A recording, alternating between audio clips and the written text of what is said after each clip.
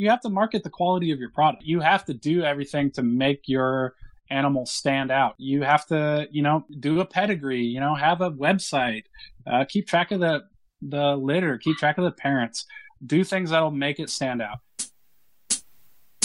Welcome to From the Ground Up, where we talk to reptile keepers and breeders about all things cold-blooded. Sit back and have a beer with us. Well, some of you are driving. If you're driving, keep your hands tended to and enjoy the show.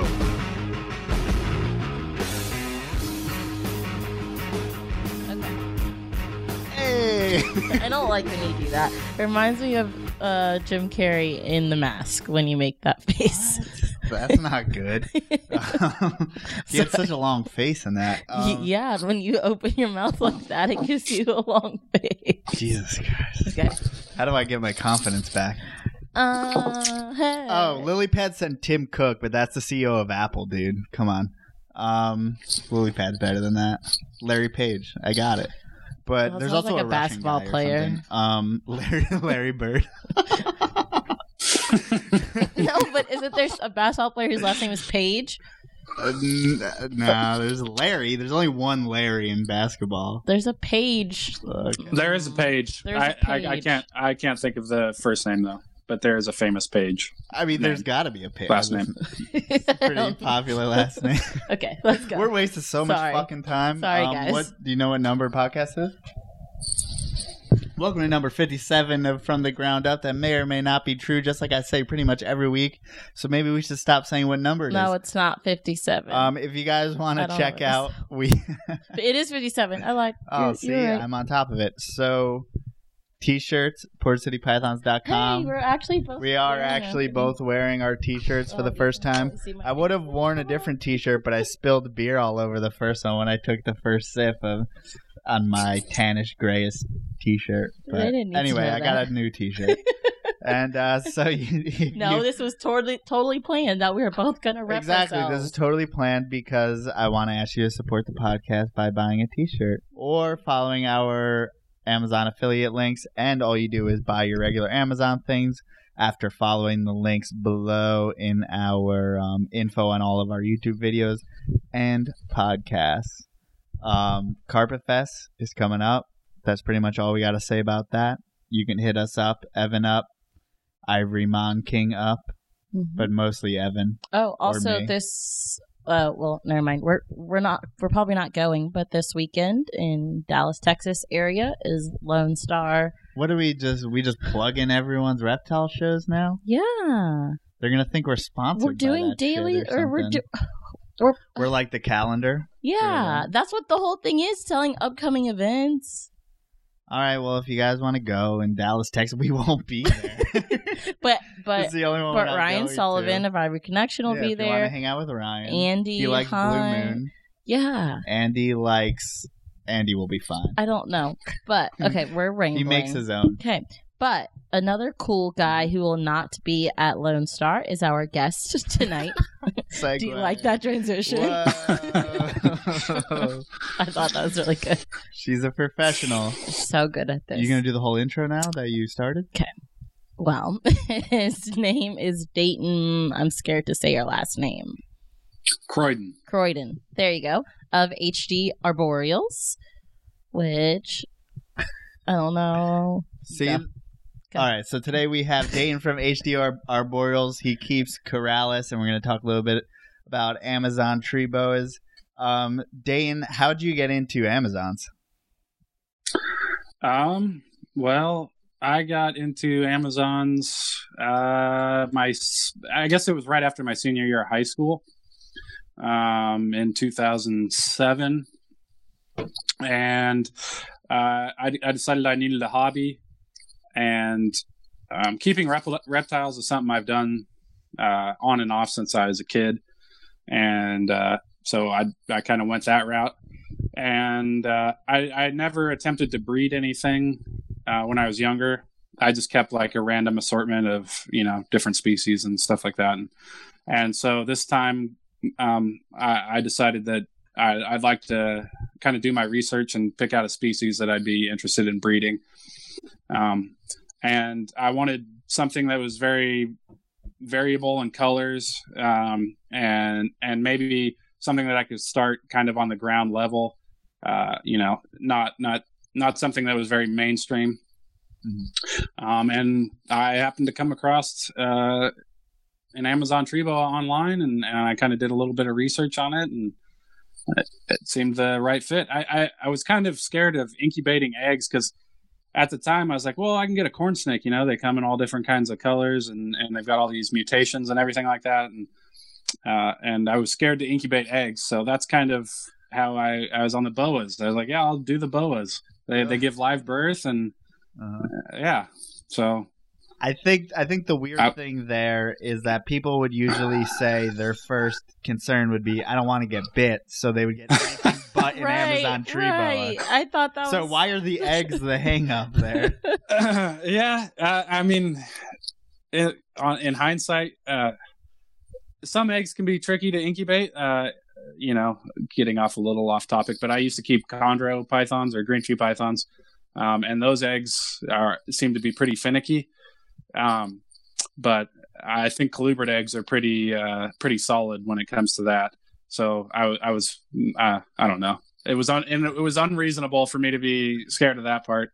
I don't like getting bit, and I don't get bit that often. And when I do, it's usually from a neonate or a yearling or something like that. My adults don't bite me very often.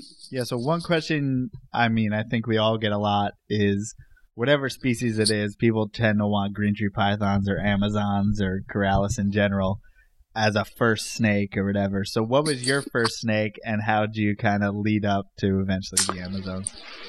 My first snake was a ball python. And I had to convince my mom to let me have it. This was in 7th grade or something like that. I had to get straight A's for a year or something like that in middle school. And so I ended up doing that, and I got to have a ball python. And so that was my first snake. It wasn't like a progression up to Amazon tree boas, though. I kept, various species kind of randomly. I had the jungle carpet python, a red-tailed boa, ball python, savanna monitor. And then when I got into high school, maybe my sophomore year, I got out of reptiles. And I kind of did the smoking pot and hanging out with girls thing. So I knew you were gonna say that. I knew it. So I didn't keep reptiles at that time, and then a few years later, I wanted to have a hobby. So I started right then and there with Amazon tree boas. So started smoking pot and keeping snakes. You just took out the girls.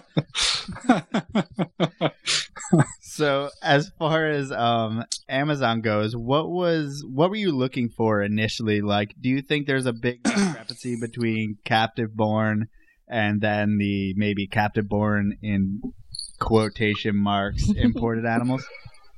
I wasn't super concerned with that to start off with.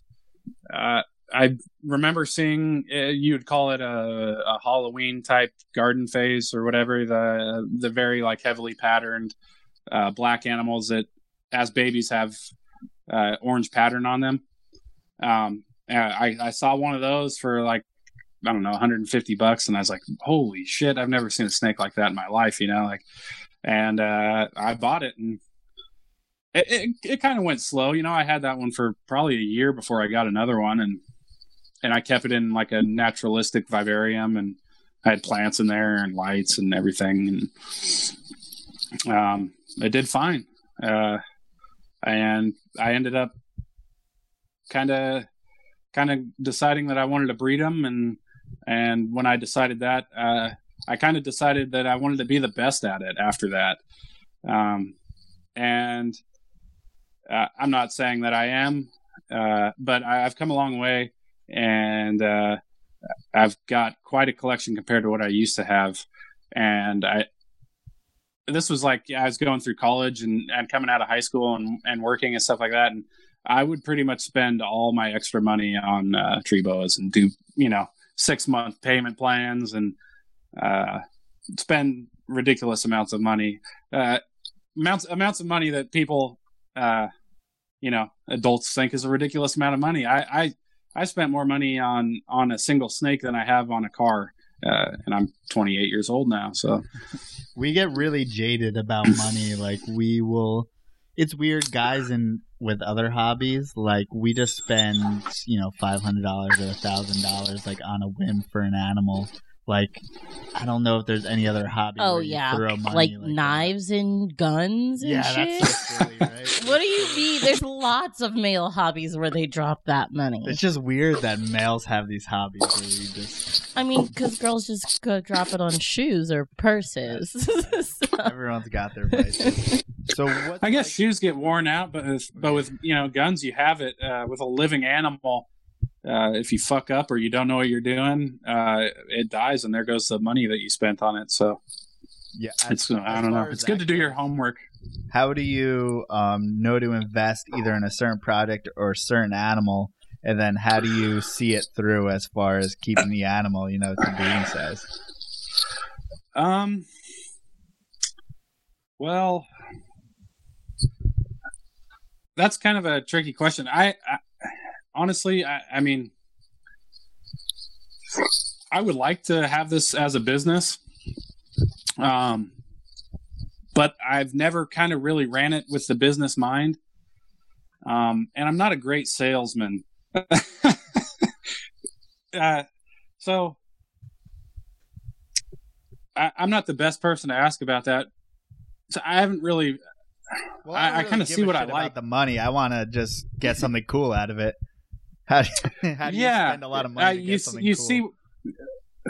Yeah. Well, you see what you like, and then you kind of buy it, and then.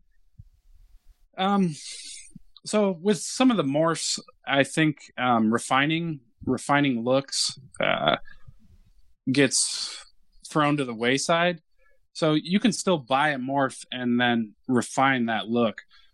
So one of the first morphs, or maybe the first morph with Amazon tree boas was the tiger, which is, it's got a lineal stripe down, its back and on the sides, and it turns the pattern into a stripe instead of having the regular pattern. And that's the dominant gene. So if you buy one and you pair it to an animal, you can expect roughly half the litter will express that trait. But it's easy to produce that. But then you can take things like stripe width, or stripe color or color of the animal, and work on that and refine it. And so I think that kind of gets lost with the morph. You said, well, I have this morph, I can make this morph. I don't need to work with it at all. Yeah, I think it's too easy to try to stack all the genes together. So whoever has the most genes in the animal wins. Yeah. There's been a little bit of that. I mean, we're getting to that point now with Amazons. Like, there's been a tiger calico, and there should be some hypo tigers out there. It's just kind of discerning what's what. There's still a lot of work to be done with the genes with Amazon tree boas, and it's in its infancy. And it's not so straightforward because how variable they are naturally to discern what is what.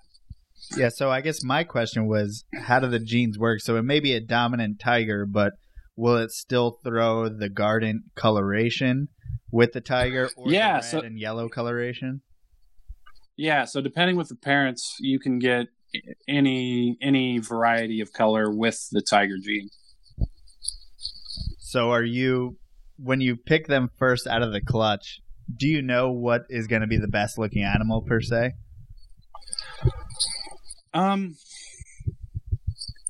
gotten a pretty good feel for it. And some of these animals go through a crazy ontogenic color change, which is a color change they go through as they mature into adulthood, and you can have a yellow or tannish looking baby develop into like a screaming flame orange animal, and so a little bit of that depends on the line of the animal. If the parents went through that color process or not. And so if you get it from a reputable breeder who maybe documented the parentage, or you've raised it from a neonate and you've seen it go through that color change, it gives you a better idea of what the offspring will do as they mature. So how do you choose your holdbacks, and how long do you hold them back before you start selling your babies? So it's good to get the babies established before selling them, and it's pretty standard, like 10 meals or so without any problem before you want to sell the offspring. I choose my offspring by color. Red's a popular one because it's sort of it's very flashy, but it's also rarer to see from imports, which is what most of these animals were to start off with, Mm-hmm. and so that was sort of the desired. People desire rare things, and so red is really a sought after color. And I also like really clean animal. I like patternless animals, so solid color yellows, no black pattern or anything like that. Same with oranges and reds, and so that's kind of what I selected from parents that were patternless. I would pick the nicest looking patternless baby. And hold it back and see where it went from there. So as far as morphs go, what do you currently keep in your collection? I have the tiger morph, leopard morph. I have Gulf Coast reptile hypos, and I have some red animals. I hesitate to call them calico, but they look very similar phenotypically to calicos, but they're unrelated to the calico lines that are out there, and I don't think they're calico. So that's what I have. So do you think it will still be something inheritable, just a tweak on calico? Well, everything is inheritable, really. So I think it's. I don't think it's like a gene mutation. I think it's a color phase. And it's kind of a little tricky figuring out how that color phase works when the animals go through a color change into adulthood. So you have a baby born one color, which doesn't necessarily mean it's going to continue to be that color as an adult. Mm-hmm. So a red baby might not necessarily be a red adult. And what does that make it? Does that make it a red animal, or does that make it whatever the finished color is? Right. So you can even get something yellow that may turn redder. Like, do they generally get darker with age, or is there any pattern? The parentage has a very strong influence on that. So if you want to weed out gardens out of your litters, it'll only take a couple generations of breeding colored animals together, and you won't see any gardens in the litters anymore. So if you have parents that go through extreme color changes, it's more likely that the offspring will as well. Really? Yeah. It seems like it's very close to a lot of the green tree lineage, type of things. Green tree pythons are pretty complicated as far as adult coloration goes. Yes, they're just that next level because you only get yellow or red. It seems like Amazons can come out 10 different colors. What's super cool about green tree pythons is the amount of years that people have been keeping track of the lineages. So you've got pedigrees with green tree pythons that are 30 years old, and you know all the everything in that animal's genetic history back then. Mm-hmm. And so Amazons aren't quite to that point, but I like to keep track of my pedigrees, and I think other people do as well. Well, I think an issue with green trees is that we've only been keeping them successfully for a short amount of time, or like the people who are successful don't even have that old of animals, or you see people get out of it constantly, whether it's like the nidovirus and all that shit that's going on. But it seems like Amazons are a little bit hardier, or much hardier rather than a green tree. They're pretty hardy. My opinion with green trees is they're pretty easy to keep. Breeding is a different matter with green tree pythons, but they were very easy to keep. Yeah, I kept it in my room. No external heat aside from my room heating, and I never misted them or anything like that. Well, I think the issue is keeping them too hot, most people. But do you run an ambient temperature in your room? Yes, I run an ambient temperature in my room, and I give supplemental heat to gravid females. So what are the temperatures like for both the regular animals in the collection and then gravid females? So the regular temp probably fluctuates from 80 to 84 daytime. And then I have a nighttime drop year round that drops low to mid 70s. And are you dropping those at night, or do you keep it more constant?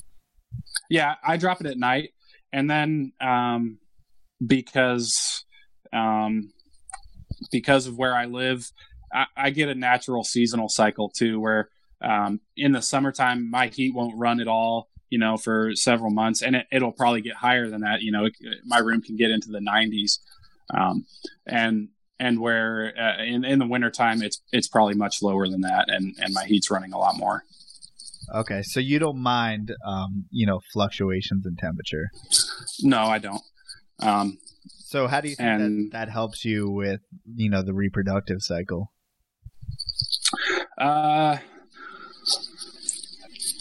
I guess people would call it. I think it's sort of very similar to something Terry Phillip does, or Bob Barker, and they're coining it their method, where they say the animal's core temperature needs to be this certain temperature, and that goes for reptiles in general for the most part. I've always been a little skeptical, but yeah. Just to clarify, the Terry Phillip method, which you're talking about, is he thinks that every single snake can be kept at 80 degrees as long as their body temperature is 80 degrees. No matter what. Yeah, ambient. Basically like that. Now that changes with gravid animals. Gravid animals, I give my gravid females a basking spot of 90 degrees, 24 hours a day, and I do that with a thermostat and probe, and I put the probe in at the perch site and set it to 90 and set it and forget it. And I've had very good success doing that. And I've seen I guess it would be called like incubation failures or something. When the female's gravid and there's temperature swings while she's gravid, you see all types of different, what would you call those? Birth defects and stuff like that. So, have you experienced something like that, and how do you keep away from something like that? I've sort of settled into it. So, speaking of my method, and you're saying, it's skeptical, or whoever's method it is, whatever it's coined, I wouldn't. It's something you kind of want to work into. So, what works for me might not work for you, depending on the area that you live in. And it also isn't something you just want to go cold turkey into and change your ways of doing things and go straight to, you know what, I'm going to cut out the heat panels or heat tape or whatever supplemental heat source, and I'm going to heat my room. You'll probably run into problems with the animals adjusting to that. And so I would say no matter what you do, give it like a serious go and let your animals adjust to it, and then maintain that for a good period of time. I think one of my biggest mistakes is seeing something that I think was cool, or more efficient, or it'll be a lot better way to do things, or easier, or whatever, and then making that change. So at this point in my reptile keeping career, I've pretty much tried to set these things up every way imaginable, and that probably could have hindered the health of some of my animals or some of my breeding success in the past. So I guess, and I'm not saying it's a bad thing because I keep my animals ambient too. Not all of them, but a lot of them. Not all of them, but the ones that I'm comfortable doing it with. So if someone wanted to bring their whole collection into ambient, what do you think would be reasonable step up in order to get those animals comfortable? Maybe running their temps the way you do, and then supplementing the heat with the like heating the room, and then maybe taking them off the heat at nighttime. And letting it just be, room temperature, and kind of slowly working it into that way. Do it over a period of time, sort of like you cycle your animals. Mm-hmm. That makes a lot of sense. And I don't keep colubrids or anything that needs a huge temperature cycle to reproduce, like diamond pythons or brettle pythons. And so if you keep those species, this might not be the way to do it, or you might need a separate room for some of those animals that require a more drastic swing to reproduce. Right. And what do you feel is your benefit from keeping ambient than keeping in the regular hotspot? So, my electric bill is a bit more probably than normal. Well, that kind of depends, because I'm sure, and then an average person, because I'm sure your reptile keepers electric bill already is a lot higher. Yeah. Oh yeah, that's a constant. When we started living together and I started seeing how much it really affects it. We still go halves though. Yeah. It's still yeah. And someone actually in the chat just said that they keep their whole house at 77 for their colibri. They said their room, they've made their their bedroom an ice box. Listen, so they can sleep. Blooded, all right? Yeah, so they can sleep comfortable. But at least he's not that far. He's not making our whole house 77. I can't live. That's extreme. But I've been there. At the start of my reptile keeping, I've always kept my ambient temperature, and so I was living in a room in my parents' house, in an 80-degree snake room. God. Yeah. So I've been there and done that. I'm glad I have it separate from the rest of my house though now. Yeah, that's like the first big move that happens. Like when you become an adult and you get it in a room. Yeah. I don't live in my snake room anymore. Yeah, it's an amazing feeling. I kind of lost place of where we were going. Trust me. Oh, that's gonna happen 10 more times before this is over. All right. It's probably our fault. So females, I think you're changing subject. No, we should go more specifics on what he does for the females when they are gravid. Okay. The exact temperatures and the exact ways that you make sure that shit doesn't go wrong. So I don't know if it's been through trial and error, but I sort of settled. I kind of fiddled with it. You don't want your female to be constantly basking. That's a sign that it's not getting enough heat from its basking spot. And you don't want it hiding the whole time. So I kind of fiddled with my temperatures and have settled on 90 degrees, and I get about a 50-50 basking or hiding ratio. And my window of birth is seriously between 5 days. It's between 125 and 130 days. And I can, with 98% guarantee that's when my babies will be born. Really? Do you see differences in gestation to other people who are breeding Amazons? I'm sorry, could you repeat that?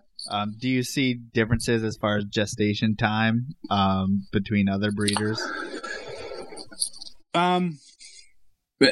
So I guess the textbook answer for a gestation period would be between 120 and 140 days.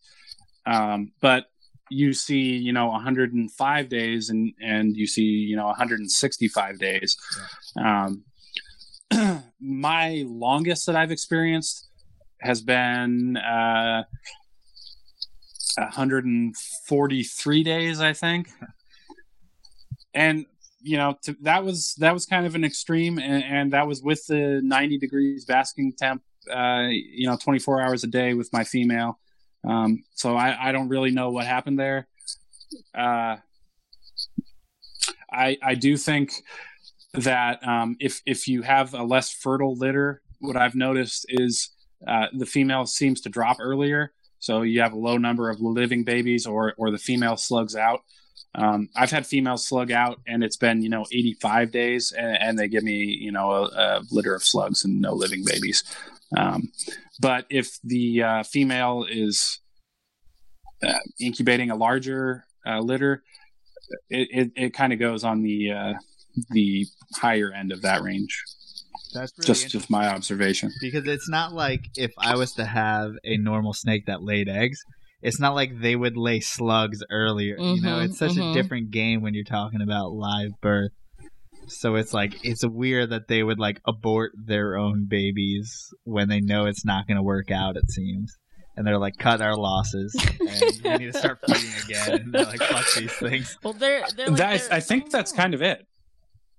I think that's how they naturally respond to that. Like, this is a waste of energy biologically. I need to expel this and move on. You think that is you not giving the conditions, or is it them not like going through the cycle for whatever reason? So my opinion, or my experiences, it seems to be the issue seems to be when like the courting and copulations happen between male and female. So if you have a male that's not as aggressive and doesn't breed the female frequently, or maybe breeds her one or two times, and there's a long period in between the breedings and her ovulation, that's when I seem to see lower fertility in my litters. And there's things you can do to stimulate males into breeding. We can talk about that later if you'd like. But there's only so much you can do there. You can't make the male breed the female. I wish. So I guess since you already brought it up, how do you make male? What? Female? Don't you wish you could make them do it? Yeah, I don't know. We had this conversation earlier. No, yeah. Yeah. I don't. Thought you were asking. It's kind of interesting. What? Nothing. Is that a little jab at you there? Yeah. Get on that. Okay, not where I was going at all. I was talking about snakes. Oh, okay. As you dribble beer out of your mouth almost. What? I mean, I've kind of thought about that, where like, big time dog breeders and horse breeders, artificial insemination. Why wouldn't that be possible with snakes? I don't know what kind of process would need to you need to go through that, or how that would real weird on your end. I think Dave Perlich would do it. That's a random person to say. Because we talked about sperm with him a lot related to snakes, and I feel like he would be interested. Hey man, some snakes, if it would make it happen. If I had a Boelen's python and the only way to do it was to artificially inseminate it with an eyedropper or something, I'd do it. Yeah, it might be something interesting with some of those more difficult species, but also there, what conditions does the male need to go through certain temperature cycles or whatever weather conditions before he produces fertile sperm or something like that. So that might be out of our control anyway. Is there any environmental factors as far as maybe two males or something like that get together in combat? Is there anything like that in Amazons? Yes, two males are very aggressive towards each other, and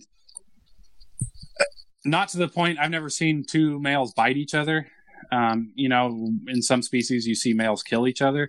I've never had another male attack the other one. They do wrestle though, and they do chase each other around the cage. And I've had it where I introduce a male to a female, and the female's not very receptive to the male, and I sort of worry, oh shit, do I got 2 males in there? Yeah. But yeah, if you introduce 2 males, you'll see a lot of movement. One won't be just chilling on the perch and the other one, touching it. You'll see a lot of movement. They'll be, I've had them, flick their perches off the holders, and you'll see something that looks like a lockup, where they wrap the other male up.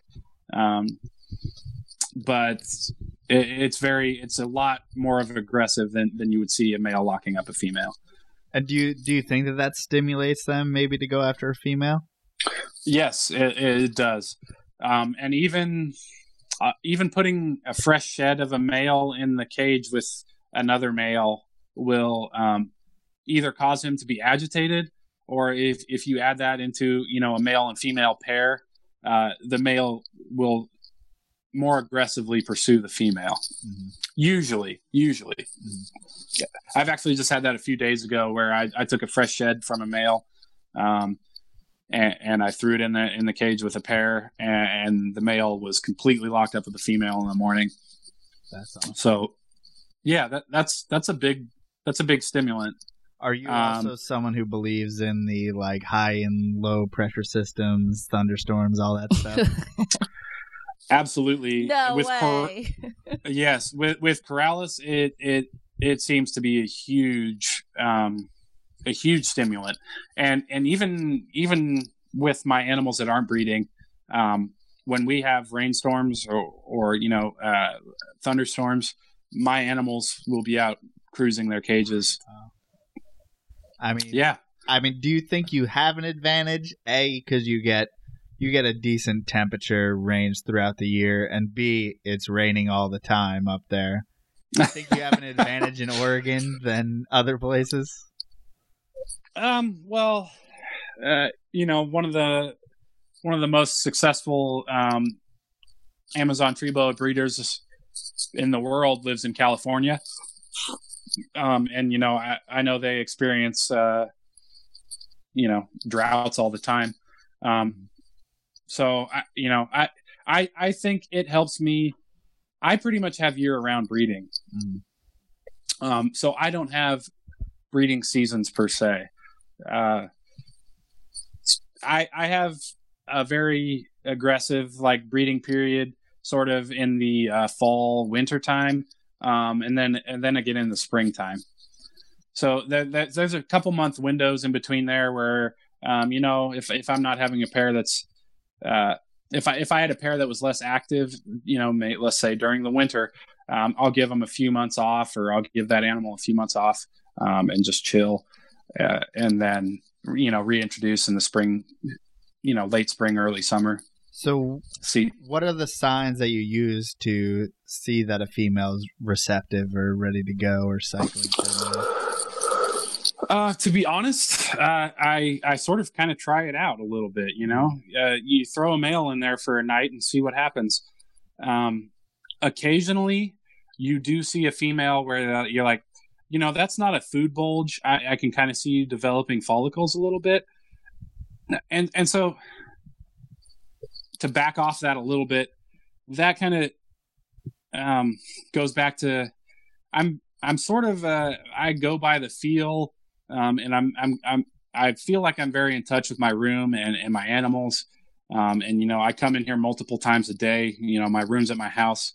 I come in here to look at some pretty animals every once in a while and chill out, and if you see a female that is kind of swollen up and it's not a food bulge, that might be a time to throw a male in there and see what it goes.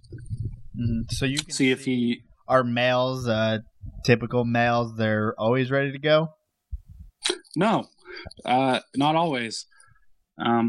I seem to think that older males make better breeders, and it seems to take a little while for my males to mature. I don't have any 18-month-old Amazon tree boas that are breeding, and it's usually 3 or 4 year old males that are breeding. I think we're getting too deep before I should probably ask you what the breeding age is for males and for females.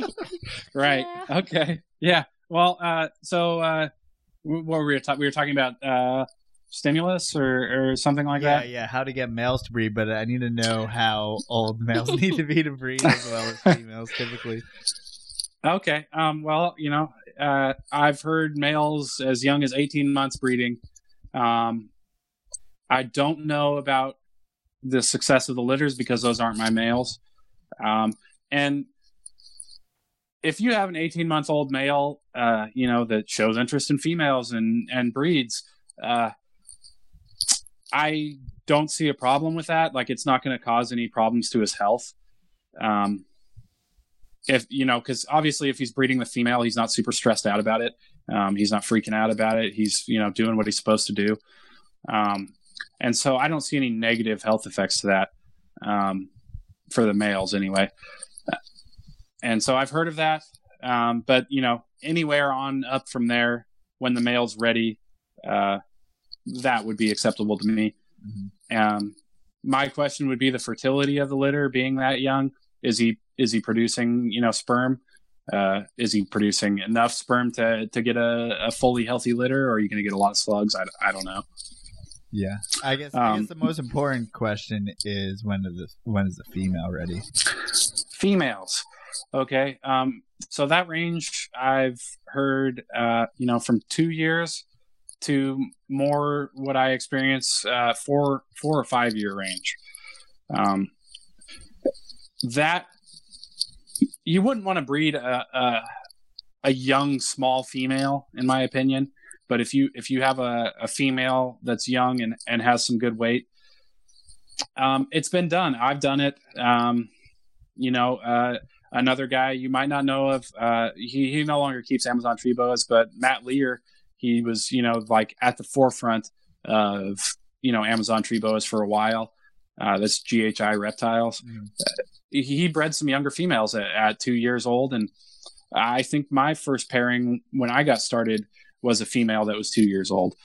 And I had a successful litter doing that. She was a big female.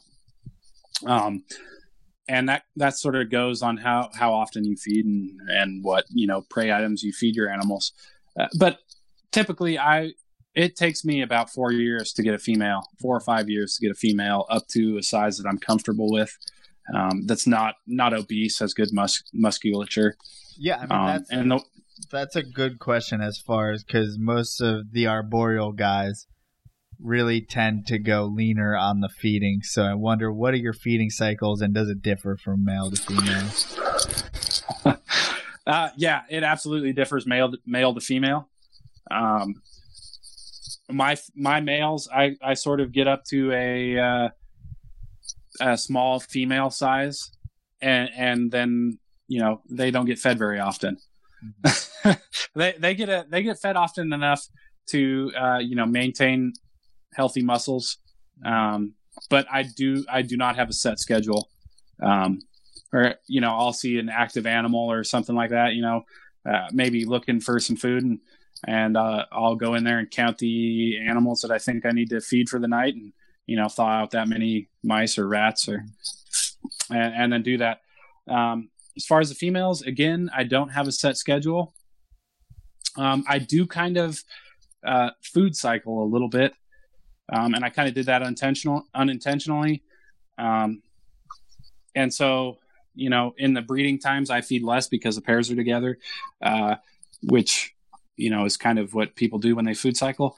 And then when you're, preparing to introduce, or you're planning your pairings or whatever, and say, maybe in a month or so, I'll give this animal, I'll throw a male in with her and see what happens. Then I start feeding, maybe I'll feed her a couple times in a week, or I'll feed her, 2 mice in a sitting, and really try to pack on the extra calories. Well, really, like, a selfish question is, I'm really trying to get, because this thing, I have an Amazon tree boa. It's so fucking skinny. I don't know if it's normal or not. And I feed like every 1.5 to 2 weeks, which is like, I just treating it kind of like I would a green tree or something like that. I'm like, I don't know if I'm starving it. killing it, but it's just skinny as fuck always. So okay, so you probably don't have a problem there. They're a skinnier snake, and you don't want to see a fat Amazon tree boa with a little head. And it looks weird, but you'll see it when I'm talking about it. When I so not only do I kind of keep track of the age of my females before pairing up, but my biggest determining factor is the way the head looks on a female, and it's kind of hard to explain. There's something about the head of a mature female Amazon tree boa that you just say that's a mature Amazon tree boa. I know that female is ready to have a litter of babies.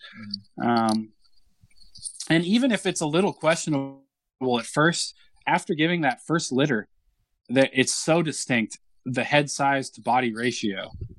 I don't know what it is. I'm sorry. Yeah. People in the chat are taking this to such a dirty level right now. Yeah. With the fat body and the little head. And it's just... Yeah. Well, I mean, but I know exactly what you're talking about because... because jungle carpets, or I believe most Morelia, but what I see in jungle carpets is you can kind of tell a carpet its age by its head. It just has this weird chunky head, and then you could see an old male and you'd be like, I could tell that's an old man. There's something about the head. I don't. Yeah, I don't as they age too. As they age, you can tell an old animal by its head as well, where it'll have this huge head compared to its body size. And even sometimes when they're really old, the jaw muscles will be less defined, and that what I've noticed has been a sign of decline in health, where that animal's not as healthy. But since we're talking about feeding and food size and everything like that, and you're wondering about the health of your tree boa, and compared to green tree pythons and emerald tree boas, Amazon tree boas can take huge prey, just huge prey sizes. I don't try to do it all the time, but I'm not super worried about the size of the prey that I throw in with my animals. And sometimes it makes me a little nervous when I see them eating it. Like, oh shit, maybe I fucked up there. Maybe I shouldn't have thrown that size of an animal to that. And it comes through fine. I don't get regurges. No problem.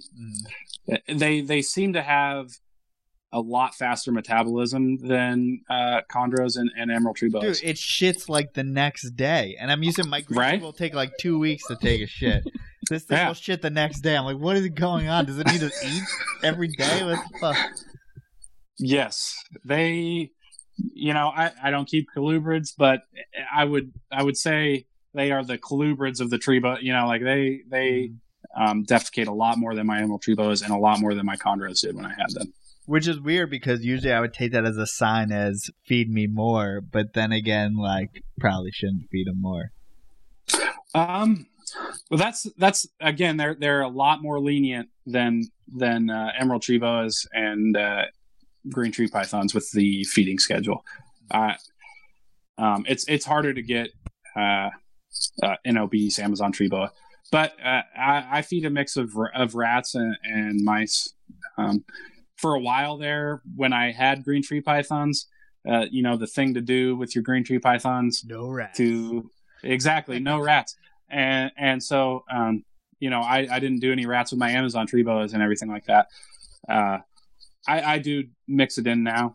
I don't have a problem with it. I haven't had any issues. But yeah, so. My adult females, a jumbo mouse won't put a bulge in them, but a small rat is about as big as I go with my adult females. I mean, it's hard for me to judge because you don't realize that they get pretty large as far as 6 to 7 feet, but then again are really really skinny, and I mean you don't really need to go anything above a rat. No, not in my opinion. I do know that some people keep their tree boas bigger than mine. I don't have a reason why I mean, you could get them up to medium rats, I guess, if you wanted to. Yeah. I don't know. I just don't. I stop. I get, healthy 8 to 12 baby litters with my females. And they're, I haven't measured one on a scale in a very long time, but they're probably, 600 grams. Mm-hmm. Yeah. I mean, I wouldn't even begin to figure out how to put a adult female Amazon tree boa on a scale. Yeah, I found a pretty good, a pillowcase or some kind of bag. Just put your hook through it, hook the snake onto the hook, and then just pull the bag over the top, and that seems to work pretty well. There you go. Do you find a difference in attitude between, some of your imports and some of your captive born and bred animals? Yeah. I've had a few imports over the years, and they're sort of, none of them have been mellow. While I do have some captive born and bred animals that are sort of mellow as far as tree boas go, they're not super trustworthy. But I can take them out and free handle them and not get bit all the time. Whereas the wild caught animals are not that way. I haven't had a lot of wild caught animals, so I don't have a large sample size to go on off that.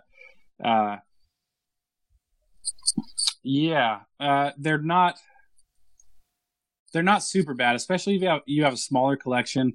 And it does seem, if that's something you do, you take them out and handle them a lot, it does seem to mellow them out a little bit or adjust them to handling. But I've got about 100 snakes, so that's not something I do. That is a good question of how many snakes you work with. Are those all Amazon tree boas? Mostly, yes. So do you keep any other Corralis? Yes, I have a pair of emerald tree boas, northern emerald tree boas, and I have a pair of Corralis ruschenbergeri, which is the black-tailed tree boa or Central American tree boa.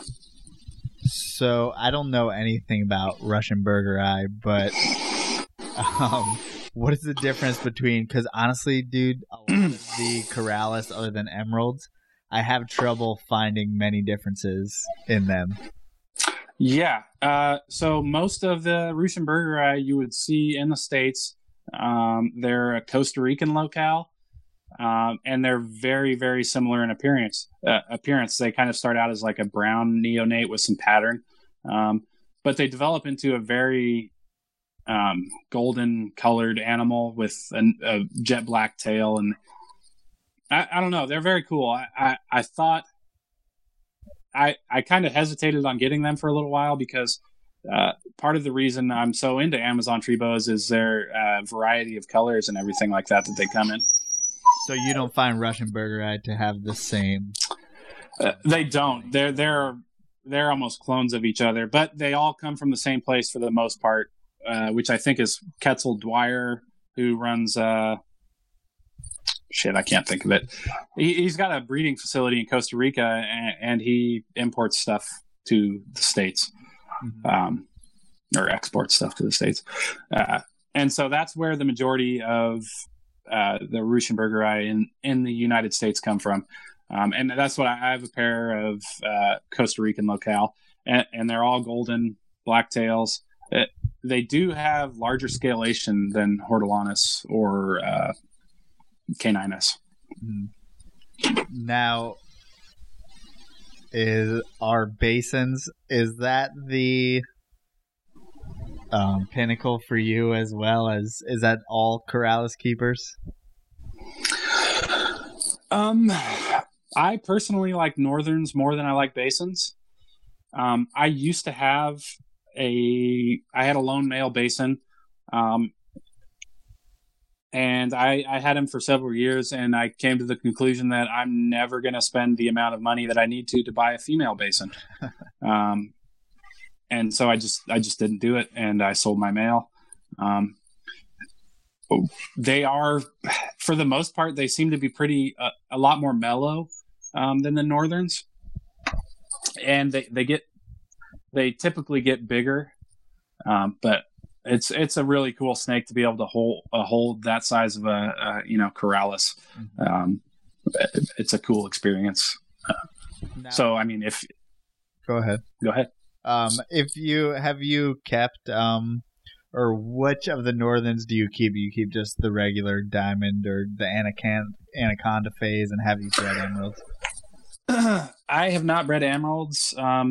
This is sort of my first real go this year, and I keep the northerns that have the regular lightning bolts. I don't have any of the anaconda phase or patternless phase northerns. I have a couple animals that are pedigreed that come from Rico Walder. And I've got a pair that I've been pairing up this year, and I've had quite a lot of breeding success. The female's swelling up right now. I'm hoping for an ovulation here. It's possible that I got an ovulation, but I tried to give her a nice good sized meal after all the breeding, and I noticed her swelling up a little bit. I sort of tried to give her a meal in between breedings and to see if that might stimulate ovulation. And it's possible that it could have. So we'll see if she goes into a shed cycle here. She still looks a bit swollen, so it's possible that she's still developing follicles and could ovulate. Do you find similarities between how you keep Amazons and how you keep your emeralds? Yes, very similar. My emeralds are in the same room. They don't get any external heat. I would be supplying extra heat to the female if I think she's gravid. My only question would be if I give her the 90-degree basking spot or not, because I do hear that they like it cooler than normal. And so I might maybe play it on the safer side and look for a longer gestation and do it a bit cooler than that, maybe 86 degrees or something like that. Do you find that all Corallus breeders keep slightly warmer when females are gravid? Yeah, I haven't heard of anyone not providing a basking spot, especially for live bearing animals, because it's very important that they hit the certain temperature that they need to when they're incubating the litter inside them. For sure. I mean, for me, honestly, it scares me more to have a female with eggs inside of her that I can't control the whole time, rather than just having eggs that I can put in a little separate thing. Yeah, I don't know. It is a little nerve-wracking, and it's a longer wait time, and because you don't have eggs halfway through it, you don't know the fertility of the litter. Right. So there's some things you can kind of key into, especially as you get like an eye for it. A female gestating a healthy litter of Amazons does seem to, grow a bit as it progresses. Like you will notice an increase in the swelling. Whereas less fertile litters, not so much. Or you'll see an odd ovulation. Either the ovulation's over a small area, or it's for a longer period of time than it should be. And those are the litters that I notice that tend to be less fertile. Now, I've seen, as far as Greenches, I've seen females tail hang and stuff like that. And do gravid females tend to stay grounded more often or perch up on the hot spot? What's the difference between a gravid female and maybe a regular female? I would say you won't see too much in the intermediate areas of the cage. They'll either be basking or they'll be completely away from the basking spot. But it is about 50% of the time with my basking females that they are, spending in the hot spot or out of the hot spot. Oh shit. Joe had to pee, and I don't have another question. Well, that's fine. The difference, even so. What'd you? I can't hear. Oh, he's. He tries to talk while he's peeing, but he says to ask you about the clutch you just had and how you started your babies. Okay, so I had a nice clutch of red animals. There were some garden animals in there. 12 live babies, 1 slug. I get them set up in little shoebox tubs with a piece of plastic garden mesh and disposable, plastic water cups, and that's about it. And when do you feed your first meal?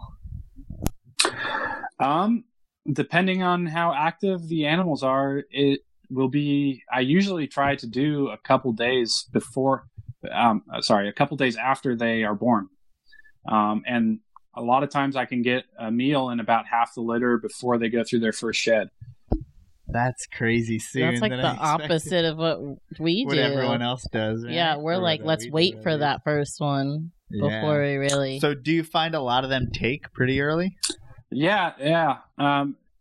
It's again probably about half of them or so will show some interest in feeding, and you sort of kind of do that by thawing out some mice and seeing if you can get one to sort of strike and wrap it a little bit. And maybe you'll see a few that'll strike it and wrap it and drop it a few times, and that to me tells me that animal might give it a go, and I kind of then maybe you'll try a day later or so, and usually if they strike it and drop it a few times, the next day they'll take it. What do you do for, say, someone who holds out for longer than that? I'm sure you have a lot of stubborn feeders. Yeah, well. So I've had a harder time. I'm very specialized with tree boas, and I've been keeping them for a decade now, and that's pretty much exclusively. And so I've been kind of branching out and keeping some other species. And I had a litter of sand boas, last year, and I had a fucking hell of a time getting sand boas to eat. But typically my tree boas are pretty easy to get started because of how aggressive they are. So if you can get them to strike at a meal, usually you can get them to take it, depending on, the release. You got to be real quick on the release. And you see a lot of that with green tree python keepers, If they strike it, you got to be quick on the release and do it with tweezers, not forceps, because they lock and all that kind of stuff. And so with the aggressive Amazon tree boas, it's pretty easy to get them going. When I have trouble, it's with the animals that are sort of scared of my advancing. They'll run away from what I'm doing, or if I sort of antagonize them a little bit by, rubbing the mouse on them or moving the mouse around them, or even sort of hitting them with the mouse a little bit, and they run. That's typically those are typically the animals I have trouble with. Yeah, I've heard the same exact thing for green trees. Are there specialized spots, whether it's the head or the tail, that you want to hit the pinky on? So it kind of depends on the animal. What's kind of been a cool little trick is one of my experienced buddies. He breeds green tree pythons, and he kind of showed me this. They seem to be sort of like right or left sided.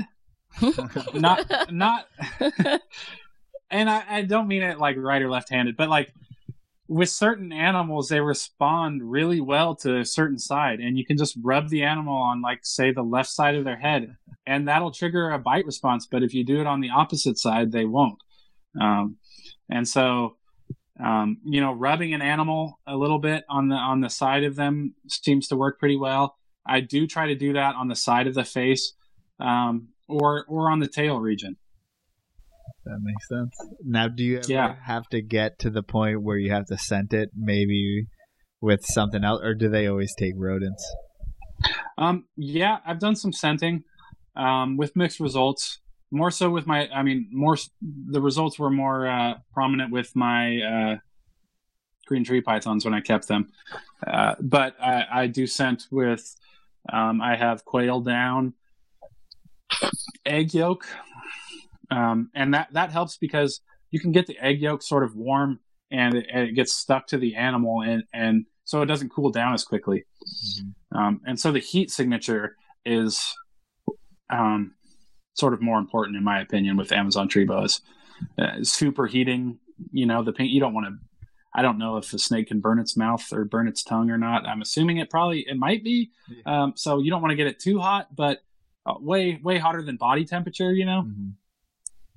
And that seems to work pretty well. But for the most part, my main scenting, I guess you would call it braining, which most people, I guess, braining, they kind of cut the top of the head off. Mm-hmm. I just sort of peel the skin back with the forceps. And that's about it. So I don't necessarily brain it, like there's no brain juice on my animals or anything like that. But I just pull the skin back, and that seems to work pretty well. So is the thought process that these animals are starting off on fowl or birds out there? Oh, that was my question. No, not really. I've got the Neotropical Tree Boas by Henderson, and it's pretty. It's some dense reading. It's very scientific. And I think you would probably have more success with, lizard scent or something like that, because some of the younger ones eat lizards. But as adults, they are almost exclusively mammalian feeders. They come down and eat mammals. And so it's not a hard jump to get the neonates to sort of get that feel, and for that to snap in their head and say, oh, I'm supposed to eat this is a mammal. And so that it doesn't seem to be a huge switch, whereas you have an animal as an adult that eats something different than rodents. It's very difficult to get them to switch over. So we talked about that clutch that you just hatched, right? Yeah. Slightly, yes. And so what was the pairing there, and what'd you end up getting, and how many clutches do you usually get a year? Okay. So I guess my average litter, I probably get about 3 litters a year. I'm trying to bump that up a little bit. Last year I had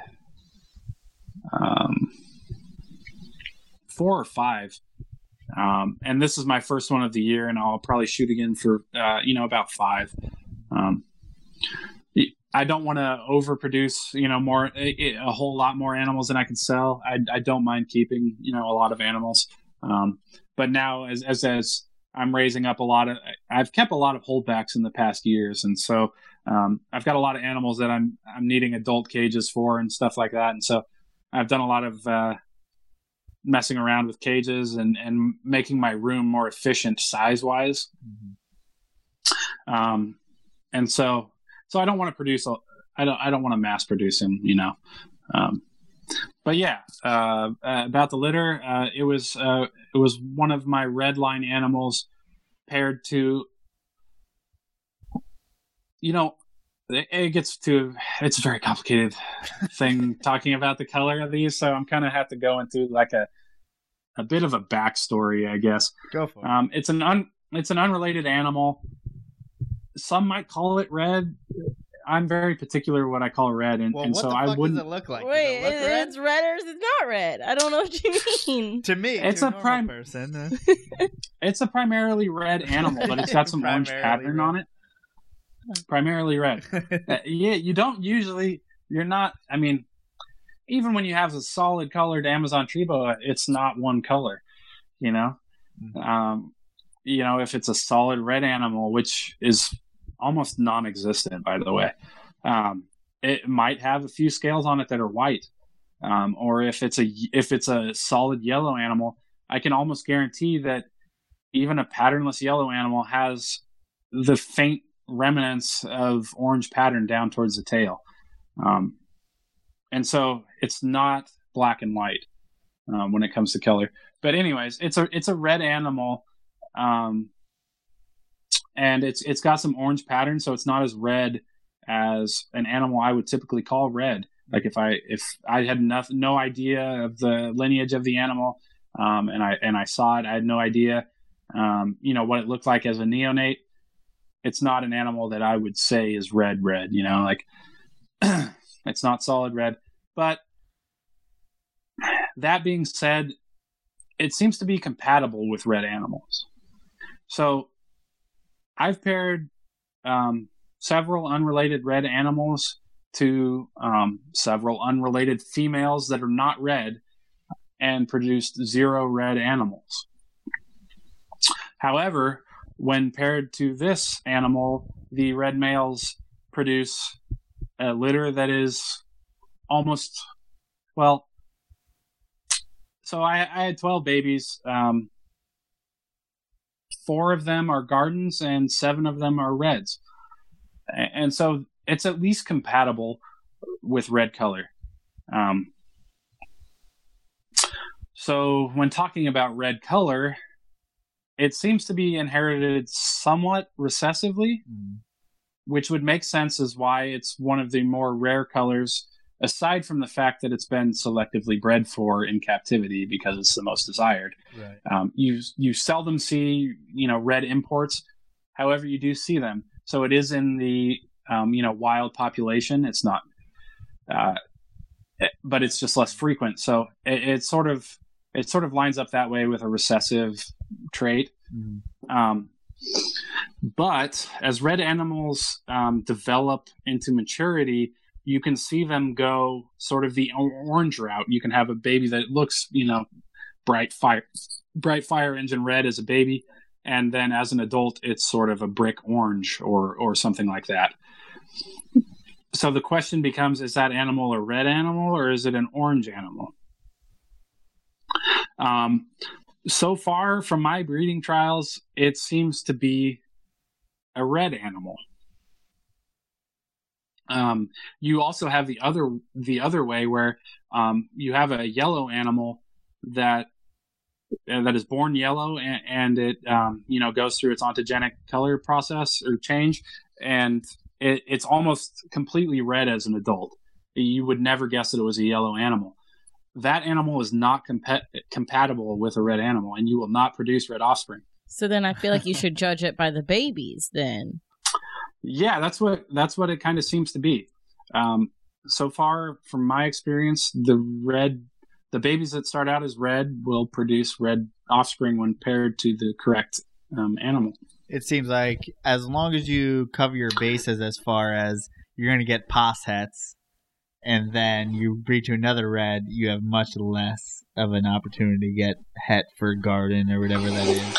So the more red you breed to red, the more concentrated it gets, the more chance you get for it not to be het for garden. Does that make sense, Mike? Absolutely, but that would go with yellows as well. So, right. So if you want a pair of yellows that doesn't produce any gardens, you would want it as many generations removed from garden animals as possible. Right. Damn. So I'm still a lot of different forms. Yeah. Yeah, and so since we're on this, if it was a recessive gene, just straightforward red to red, you would have all reds. So one of the interesting things that I've been getting in my red line pairings are, for lack of a better word, funky gardens. They sort of look like red garden animals, and I've kind of taken to calling them red gardens. This is something you see with calico line animals as well. They produce gardens that have this distinct, reddish coloration or whatever you want to call it. They're very distinct, and they pop up in these genetic calico litters where that it's a mutation, it's a dominant gene. And these animals pop up, and to take it a step further, they're actually a garden calico. They go on and produce, red calicos and other gardens that look like this, the parent animal. Mm-hmm. And so they've been dubbed, a garden calico. One of the interesting things with calico is, aside from that garden anomaly, you only get red calicos. So regardless of what some people are going to say, I haven't seen anything to convince me that an animal from one of these calico lines is not red. It might be pink with a whitewash. It might have yellow on it, black, whatever. But I would call the base color of the animal red. And so there's some kind of link between the calico gene and the red color. There's also some kind of link between the red color and these garden animals. And so I'm kind of, I'm good buddies with, he's sort of a local guy, and he's bought some tree boas from me, and we've done some breeding projects together. Nick Mutton. Fucking knew it, man. We can't go an episode without mentioning Nick Mutton. Second person who's been like, oh yeah, and my buddy.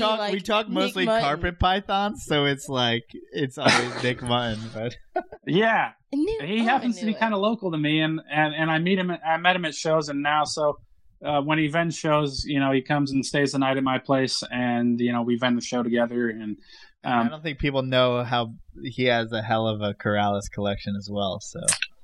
Yeah, he's got a hell of a Corrales collection, but he's also he's a very smart person, and very knowledgeable. And so I sort of, I'm not a geneticist or anything, but I kind of bounce my ideas off of him, and we kind of talk, chit chat back and forth, and see where it goes. So I kind of bring, I don't know, I kind of take his word on some of this stuff, what's possible genetically, or what could be going on here, because it's not it's not simple. What is it, Mendelian genetics? Like A plus B equals C, or there's a lot of things that involved here, and so it's good to have him to sort of bounce these ideas off.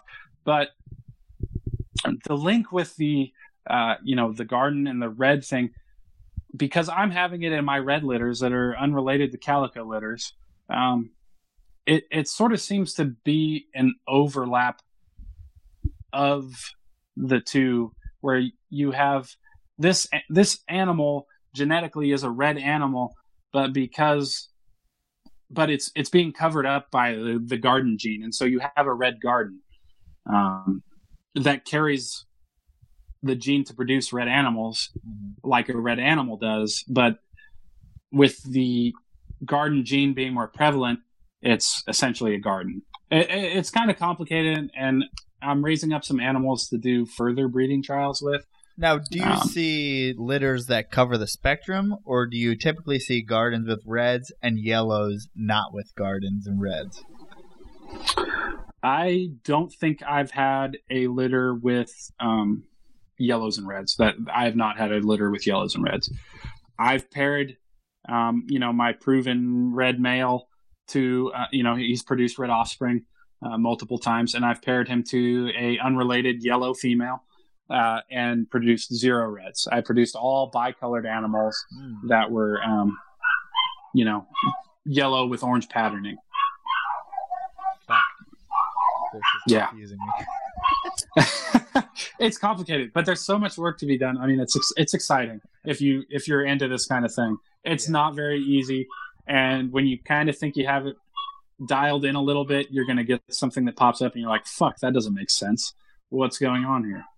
Yeah, I mean, it seems to be that way with a few different animals, and it's hard to distill what's really going on, because A, there's not enough people breeding them, B, there's not enough people with animals old enough or enough time in the fucking day for everyone to figure out. It's not like ball pythons where we do normals and normal and a pastel to pastel. It's just so clouded out as far as that goes. It takes more people to learn that stuff.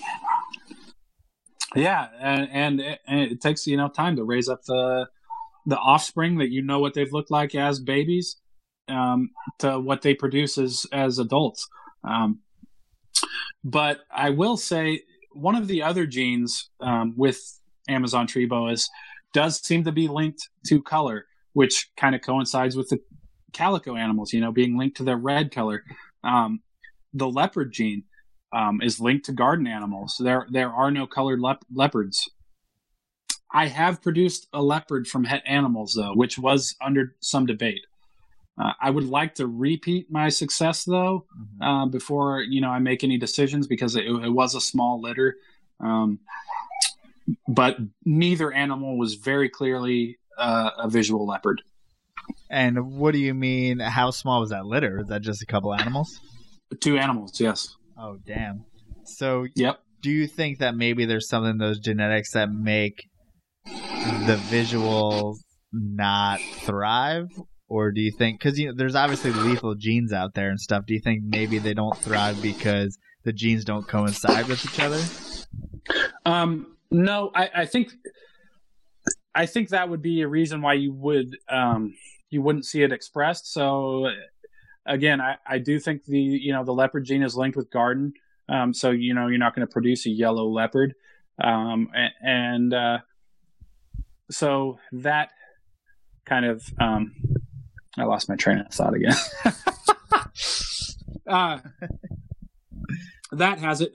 As far as the fertility of that litter goes, I'm thinking it was the female. She was an older female, and she sort of never bounced back from that litter, and she actually passed away. So that's kind of what I attribute that to. Oh, that's. But the two. Go ahead. The two animals that I produced, one. It was a GCR hypo Amazon paired to an unrelated, multicolored female that I picked up at a show. I have no idea what the lineage was, years and years beforehand. I paired them up and I produced one hypo and one leopard. I do know some link between the leopard and hypo genes because the originator of the hypo gene, Gulf Coast Reptiles, works with both genes, and they have produced both genes in the same litter. So it's quite possible that my hypo male is het for the leopard gene. So you believe that random animal that you picked up at a show was actually captive bred and could hold both those genes? It's possible, which is why I would have liked to repeat the pairing. I'm also trying to prove out my hypo male is being het leopard by pairing him to a visual leopard. So that would give me a better indication. I think the odds would be astronomical that the female was het leopard. There is another explanation, which I actually did a show on Nick's show about, where essentially whatever parent is carrying the leopard gene, it's a recessive gene, and it passes on the offspring by there is no other gene present at that gene location, and so the recessive gene is actually expressed. It's way above my head. It's way above my head, but yeah. So if there, it's called a null allele, and so you have multiple alleles at that location. If one of them is completely absent, you have an allele for that recessive gene in that area. It is forced to be expressed because there is no other allele to go with it. Yeah, exactly. And so it is possible that the leopard that I produce is a null allele leopard. Okay. It's very complicated, which is why I want to keeping records from breeding these animals is very important. Yeah. Travis will be pissed if I don't text him. We have I don't even know if we can call him our friend. He's not our friend, but he's our pocket geneticist, basically. And anytime we get into a conversation about stuff like this, we text him. I think recently we had a green tree guy on, and we're talking kind of the same line of like, someone said, what, if the grandparents are both red, then the offspring will be red? Is that what someone was saying? And then because it seems like green trees, like you were saying, kind of like how it's passed between Amazons, are technically recessive reds and yellows. So you breed more reds together, and you accidentally end up with more reds just because you're breeding for red, breeding for red, breeding for red, breeding for red. You eventually breed out the yellow. So that was our thought, and then green tree guys disagree with that, so we try to keep things straight. I think it's pretty close to that. Aside from, again, I've been out of green trees for a while, but some buddies of mine, they're smart people and they're very experienced keeping reptiles. They keep green tree pythons. I think for the most part, it is kind of simple recessive with the red and yellow neonates with green tree pythons. They do have, I know they've proven it too. Homozygous red, which is an animal that produces all red neonates when paired to anything. So I can't speak a whole lot on the green tree pythons, but Yeah, I mean, we've gone way into it as far as that goes. We always talk about that. Well, because just anything. Yeah, I'm just interested to know about the null allele thing. Because it just seems like with some of these really polygenic species, we like to call things morphs. That are just line bred. Like crested geckos, Amazon tree boas, green tree pythons. I already texted them. But there's only so much you can go back and know for sure. Like, I always want 1 + 1 = 2, and I hate when that makes it simple. But it seems like that makes it simple with these kinds of animals. It never equals 2. It never is, and even some of the so we know we have some of these mutations, like the hypo mutation, and that's one of let's talk on that a little bit, because it's a mutation that I keep, and it's kind of under some scrutiny right now. There's no doubt that it is a mutation. It's an incomplete dominant mutation, and the basically super form is a white snake, and so with that, it's so hard to discern what actually is a hypo. Because of the natural variability of Amazon tree boas. What is the what does the visual hypo look like? So it started out like a solid yellow animal, right? The guy who proved this out, he found a very nice looking solid yellow animal. I think it was an import, or it was at a pet store or something like that, and he paired it up and produced more, solid-looking Amazons, and he ended up pairing them together and producing leucistic Amazon tree boas. But the thing you have with that is the line breeding going on to produce the eventual gene, the leucistic animal. You're having line breeding, so you're breeding, solid yellow animal to solid yellow animal to produce this. And so it was thought that, hey, you pair this hypo up, you're going to get solid yellow animals. That's why it's called a hypo, and that's what defines it. But we're seeing quite the contrary to that now, when the hypo gene is being paired to more patterned animals, or they've even done a leucistic to a calico, and you got all animals that look like multicolored normal Amazon tree boas. So by the norm as far as genetics work, you should pair leucistic and get all hypos, correct? Exactly, yes. And so we know that's what happened. All those animals are hypos. It's just because of how variable they are. It's not. I get it. There's just such a variance in the normals that, yeah. What people are getting hung up on is hypo is short for hypomelanistic, so it's a lacking melanin. And it's not completely exempt from melanin, obviously, but it's a lack of black pigment. So you have a natural variability of that, where some of these animals, you would say, no way in hell is that a hypo animal, but it carries this gene, and it produces leucistic animals. And even the leucistic animals have pattern. Some of them. Damn. Yes. So you're having these crazy patterned leucistic animals, which even by definition kind of allows for some melanin, leucism. It allows for some melanin. But what I can say is this gene is pretty much identical to the fire boa constrictor. I'm not that familiar, so you'll have to explain. Oh gosh, dang it! I was hoping that would be easy. Trying to make it easy. Yeah, you get an animal that looks slightly, paler than normal, or something. Like an ivory. That they well, I mean, it's the same with ball pythons, right? They have a fire ball python that produces a white leucistic animal, right? But it has yellow spots. Yes, exactly. So it's the same gene with Amazons that you see in other animals. But the problem seems because of how variable, there's no normal Amazon ever. Exactly, it's very difficult. And you're seeing hypo Amazons now that it's hard to distinguish from normals, and I can't tell you what the distinguishing features are of that gene. Mm-hmm.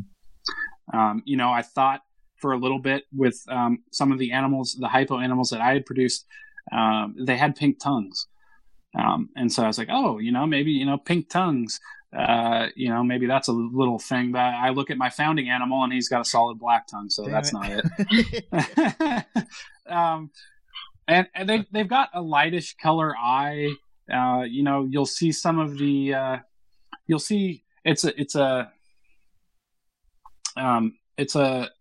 a pale yellow animal, and you'll see, some white striping behind the eyes. Mm-hmm. And I see that in some of my hypo, or pretty much all of my hypos actually.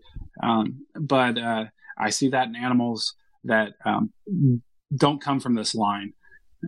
Animals that could also be considered hypo because they're lacking melanin that aren't related to this. The only difference is they don't produce white snakes when paired to another, hypo animal. So what's causing them to have that reduced melanin if they're not making more hypos? I would say some of it is the natural variability. Some of it is line breeding. Mm-hmm. So line breeding just fucks up understanding ATBs, basically. It's all confusing. ATBs fuck up knowing ATBs. Yeah, it's tricky. For sure. But how many generations are in on the hypos?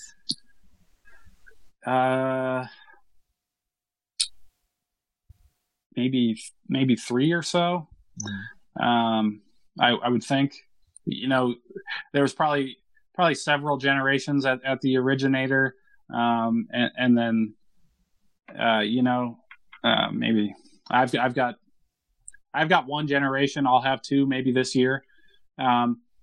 But if you're pairing these, it is a genetic mutation that's been kind of line bred. And so if you're pairing these up to unrelated animals that don't share the phenotype, you're sort of diluting it. Mm-hmm. and further complicating it. So I don't know that the generation helps with that. It generally leads you astray as far as you're not just going to go be like, okay, let's prove that this is a mutation by breeding it to a garden and then fucking bringing you right back to square one. So exactly, and that's what's happened. That's what happened. My initial hypo pairing was to a heavily patterned animal. I actually one of the founding females of one of my red lines, and I didn't produce any red animals. I did produce about half the litter, looking somewhat hypo and kind of distinguishable.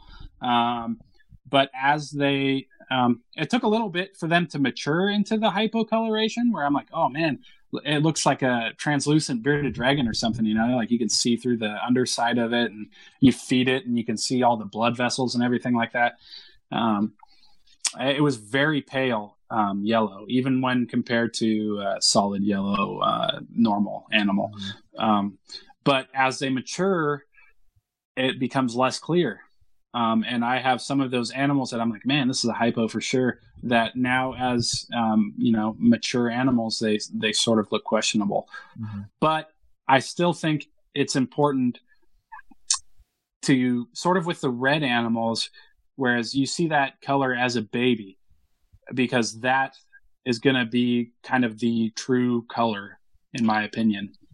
Whereas as a hypo baby, when you see that distinguished color, that's a hypo, even if it matures and it develops more black coloration, or it looks more like a normal yellow as it matures, that is still a hypo animal. And I'm hoping through breeding trials to prove that out, kind of. Now, are you really straying away from mixing hypo now with other mutations, just not to get confused? So with the hypo calico, they had a pairing, leucistic. So that's basically a super hypo. Yeah.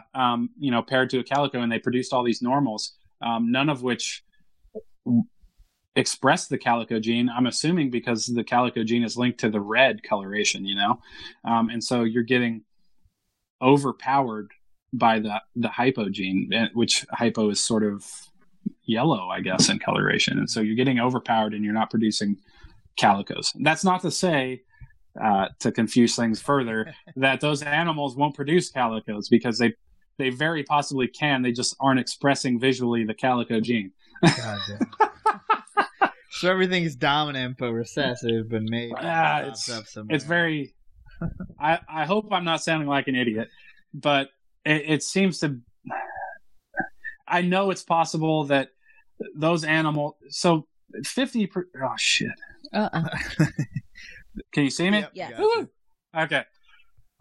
So, because that calico gene is a dominant gene, and it produces that way, roughly half of those animals are going to produce like a calico. They just aren't expressing it because it's been overpowered. Mm-hmm. And that's, it works that way. I'm not explaining it like a geneticist, but it does work that way. And so that really complicates things. So I would be hesitant to pair my hypo to a calico animal. What happens to express no matter what is the tiger gene, and you can see it in every color phase. And it also is compatible with calicos, where you get hypo or tiger calicos, and you see a visual expression of both genes. So I wouldn't be hesitant pairing a hypo to a tiger, and I've done that pairing myself. And I had some issues with the litter, and so my sample size is less than I would like it to be, but I'm having I can't say for 100% certainty what is a hypo tiger or what is not, but it's quite possible that I have some. Mm-hmm. So are you repeating that pairing as much as possible to figure out and try to prove out? So really the way to cut through all the bullshit, so to speak, is don't outcross your hypos too much. You want to produce a leucistic animal. That is the end all be all. You produce a leucistic and you pair it to things, because then you know everything you produce is a hypo animal. Yeah. It doesn't matter what it looks like. And you could kind of try to figure out what the markers are for the hypo gene, but I don't know if you can. I don't know if you can. And I don't know how long it will take you to do that. Yeah. But if you cut through all the bullshit and you produce a leucistic, you will produce hypos, and it doesn't matter what they look like. Now, does that tend to have a lot more people into the tigers? Since you said there's a little controversy around hypo, are more people leaning towards tigers and leopards and that kind of stuff? The tiger and leopard gene has been around for a longer period of time. So yes, more people have that gene. And then I don't know if it's true or not, but a lot of people say, I'm into Amazon tree boas for the color, so I don't want a leucistic Amazon. To me, that's fucking badass. I will take a white Amazon tree boa any day. And so I'm pursuing that a little bit, but I don't want to outcross my hypos too much. I want to, prove my animal is a hypo and produce some leucistics. So, and that is kind of the key to working on that gene. Right. So, out of your 5 pairings or so, how many are you working with any animals that may be just normals as far as gardens or yellows or reds? As far as normals go, this year I'm trying to make. I can kind of tell you my pairs. So far, I've got there were some questions with the hypo gene again, and I did it because I said, "What the hell? I'll keep them all if I have to." what happens when you pair, a Gulf Coast hypo to an animal that could be considered hypo, that is not from that line? Will you be able to tell the offspring apart? Will you be able to tell what's hypo, what's not, what's normal? I don't know. So I paired a Gulf Coast hypo to a very nice yellow and bicolored hypomelanistic animal that's unrelated to that line, and she's gravid currently. So that'll be that. That's kind of for my fun. I am doing a pairing, a nice solid yellow male to a solid yellow female. And when I say that, they do still have a little bit of orange pattern, but for the most part, they're solid yellow. To sort of refine yellows, because I do like patternless animals. I like yellows. I like reds. I like all the colors they come in. And so that is one of my projects. That's a normal. So tigers have been worked with for a long time, and it's a dominant gene. You can have, genetically speaking, homozygous dominant animals where it's a super tiger, and it's not an incomplete dominant, or people might call it a co-dominant. But well, anyway, Nick, to my understanding, not to say co-dom. Exactly. To my understanding, there aren't co-dominant genes in reptiles. But yeah, so I'm sorry, go ahead. No, you're fine. I just feel like a lot of people feel that way, yet it is still a common... No, I get shit on for saying incomplete. Okay, dominant. well, you say it all the time, and I feel like at least a lot of people we've had on this podcast agree because with we only you. have smart people on here. Duh. Also, we only have people who are friends with Nick Mutton. And who agree with us. Yeah. That's the real thing, is they're friends with Nick Mutton. So, but like... Yeah, I've also talked to, I don't know if you guys are familiar with Warren Booth, but he is a geneticist by, job. That is his job, and he'll tell you the same thing. So that's kind of, I've been corrected on that, and that's that's good enough. Those are credible sources in my opinion. So I'm kind of going with that. Anyways. Oh, your puppy sounds really sad. He's locked in here with me. Someone locked him in here with me. We lend a lot of our shitty genetics from like ball python days in the 90s when people were just trying to scrap shit together before the internet. So it's hold on a second. I'm gonna let my dog out of this room. Okay, go for it. So I think like people have really gone heavy on what we initiated, what we thought was true. Well, unfortunately, in the hobby, that's with anything. What started it kind of still holds presence. Even though call everything code-dom. Even though a lot has changed, you're never going to be completely rid of what they did in the beginning. We're hypocritical because we call chondros when they're really Morelia viridis and they're green tree pythons. So it's like we're assholes to it. So you're just picking and choosing what you're what you're an asshole about. Or like, God forbid you call a popwin an olive. I fucking hate that. But that doesn't really mean anything. We talked about that today. Yeah, it doesn't mean anything. So we're sticklers on some stuff, not on others. I'm not the end all be all, so I'm not gonna make a huge deal about that. And I, I'm not a geneticist, so I can't say personally. So we've heard about paradox Amazons. Have you seen those in captivity in the U.S.? Yes.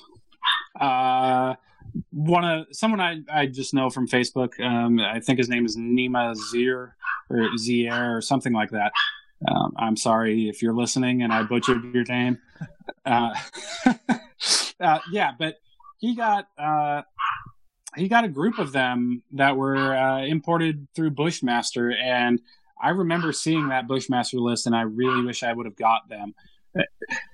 With Amazons, you do seem to get the chimera thing going on, where you will have a random one pop up in a litter, and that might be a genetic chimera where it's basically two animals fused together, and I'm sure you're familiar or semi-familiar with that.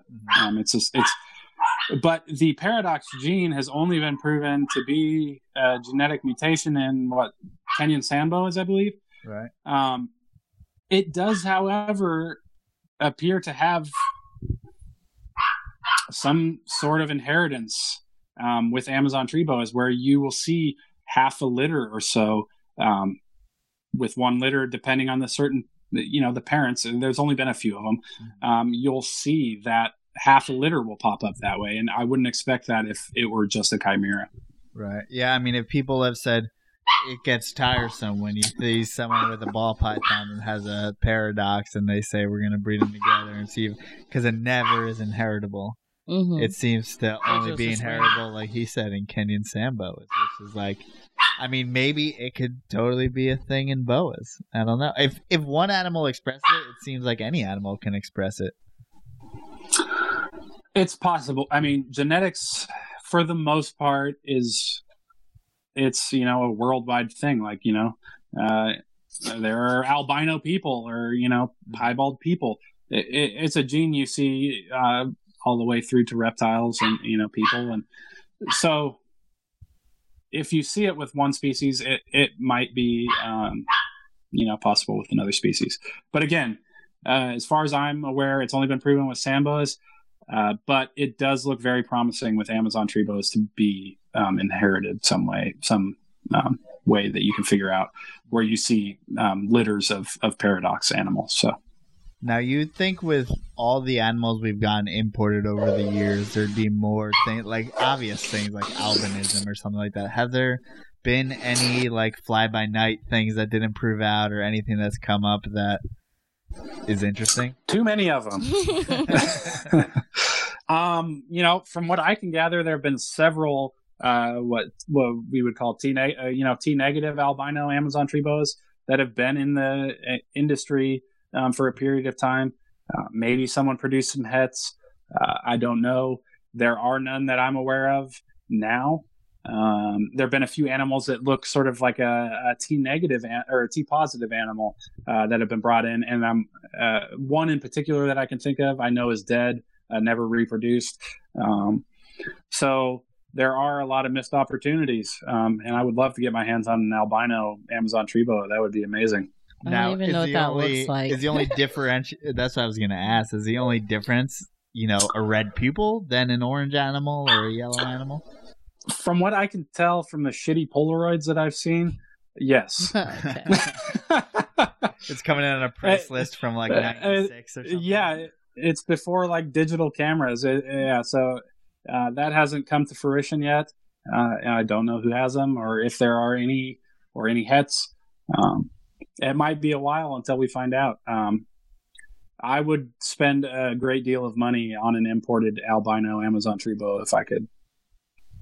It's always interesting, that old school shit where like Cam, because I look at recently I've seen the annulated tree boa with like in quotes black phase or something. I'm like, that's fucking interesting. I know he probably won't send me a picture of it, but a black phase annulated tree boa seems or like, you'll have Amazon tree boa like cool color or like multicolored or like mite phase, like just random fucking words, and you're like, I don't know what this looks like, but maybe it'd be cool if I got it.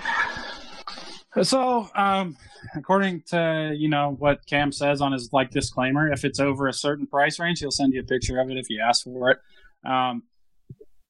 The annulated tree boa, it's sort of, while their color sort of varies, and can vary, I guess, from what I understand. I don't have any myself, but from what I understand, can vary from night to day or something like that.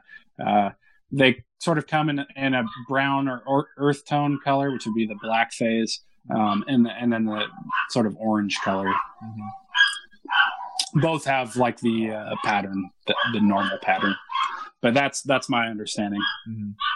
Yeah, with the annulated. I never really knew anything about them because I've never seen actual pictures of what the black phase was or whatever. But, of course, you can buy colored Amazons on there and non-colored. That's how it's split up. And I'm sure that's how, we see so many animals at shows and stuff like that. And, I mean, with animals coming in for like $65 each and stuff, how do you feel that like captive breeding animals will affect the kind of market? I think you have to market the quality of your product. You have to do everything to make your animal stand out. You have to, do a pedigree, have a website, keep track of the litter, keep track of the parents, do things that'll make it stand out, because they are so variable that really nice ones do come in as. Actually, I really have to pee. I'm sorry, guys. No, you're fine. Is that cool? Yeah. I'm trying like bouncing. I'm sitting on a yoga ball. I'm like bouncing around trying to hold it in. Okay. All right. I'll be right back. It's very Portland. Sorry. I thought he was in California. No, he's in Portland, Oregon. Oh, but he's on PST time. I just said, or as most of our people that we talk to think it's CST time. I don't know why I thought he was in California. Everyone gets confused. Where does Nick live? Washington. Oh, so yeah, they're really close. Right? Yeah. We should. Yeah, but he said, like you said, we should get a blackhead guy on here, and then he said Derek Roddy, who's a blackhead guy, aka just Morelia guy as well. But I loved those blackhead pythons. I know. I like them Split too. Rock reptiles, I believe. We're gonna keep bringing it up because we really like them. Outrageous yellow Swiss and line. red with black heads and just. With black, they have black heads. They have black heads. It's not just a clever name. They're black-headed pythons for real. It. Like for real, like all the way through, like blackheads. Oh, is their neck black too? They're a little bit of the neck, yeah. Mostly the head, though. Is their tongue crazy. Black? I don't know. I think so. Are their eyes black? I don't know. They're brown, sure. Like everything else. You got me way off. So, this is a topic that I think is very important. I'd like to talk on a little bit, I guess, where having some experience in the green tree python community, they've done a very good job promoting captive sales. Yeah. And I would love to see more of that in the Amazon tree boa or Corrales community. It's not, it hasn't, we don't have the pedigrees that the green tree pythons do, and we haven't been seriously breeding these as long as they have. Also, luckily, you don't carry the high dollar amounts also, though, which is kind of... Yes.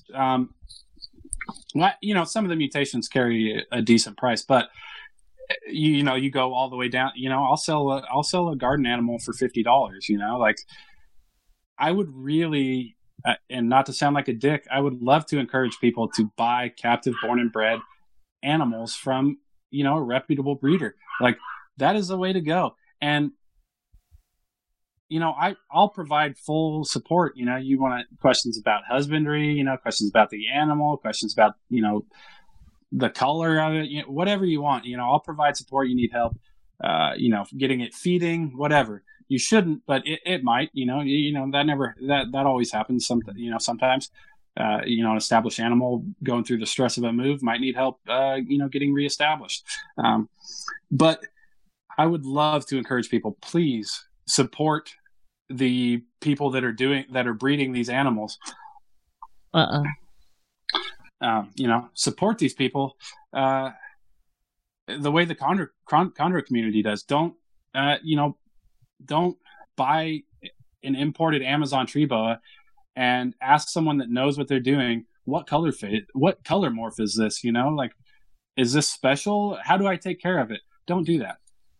Go through a reputable breeder, do your homework, have them, tell you how to do this. They've been through it. They've experienced it, through the trials, and support them. These are businesses or hobbies, and they cost money, and people that have been doing it a while and are doing a very good job at it and doing it responsibly, deserve that support instead of buying from an importer. Mm-hmm. Now, we see a lot of green tree pythons and Amazon tree boas at shows, but what we don't see is a lot of captive born and bred Amazons and green tree boas. So or well kept anything as far as the importers go. So what can we do to perpetuate more of a captive born and bred, mentality to it? Well, I used to do more shows.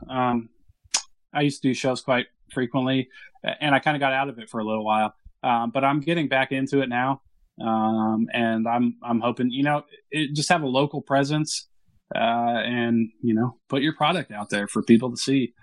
It's different being in person.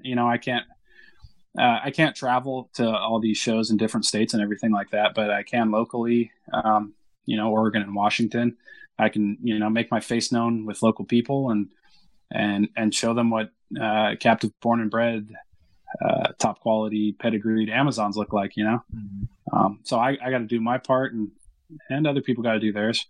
But on Facebook, I see it all the time. People buying stuff from auctions or importers, and then turning around and asking the more experienced people, how to take care of it, or what kind of morph it is.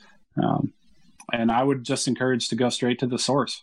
How that's been so fucking more prevalent this year, by the way, the auction thing, than ever. And we both know we're talking about one person, but like it's been much more prevalent this year than ever before. There's been like there's been like 5 a week, dude. Yeah. Yeah. I mean, I'm not going to talk shit about anybody. So yeah, you're toeing the line, mister. But I'm just saying, like, it's been much more with the Amazons in particular. I don't know if Amazons are becoming more popular or it's just becoming more easily, gotten from fucking Bushmaster, just like everyone else does. Yeah, I think the popularity has kind of leveled off a little bit with the Tribos. But when I first started getting into them, the popularity was skyrocketing. And I've seen some people build, amazing collections that I have no idea what happened to them, or, what they're doing. Do they still keep them? Occasionally I try to reach out to someone with some old contact information and be like, hey, are you still breeding? Do you still have some animals, if I'm in the market, to salvage some of these things? Because, just like the albinos, I would like to see, potential, genetic mutations or special animals go to people that are still breeding, and to propagate that in the population. Now we hear a lot about emeralds having like that regurg syndrome. Are there any things that these animals come in with from the wild that we need to keep in mind when keeping? Just quarantine, man. And one of the biggest, my biggest worry would be mites, because if they do come in with some kind of sickness, that's how it's going to spread. You probably have the common sense not to use the same tools that you're using with the rest of your collection. You're probably not attempting to feed this wild caught animal, and if it bites it and drops it, you're going to go feed it to one of your established collection. Like, that's probably not going to happen.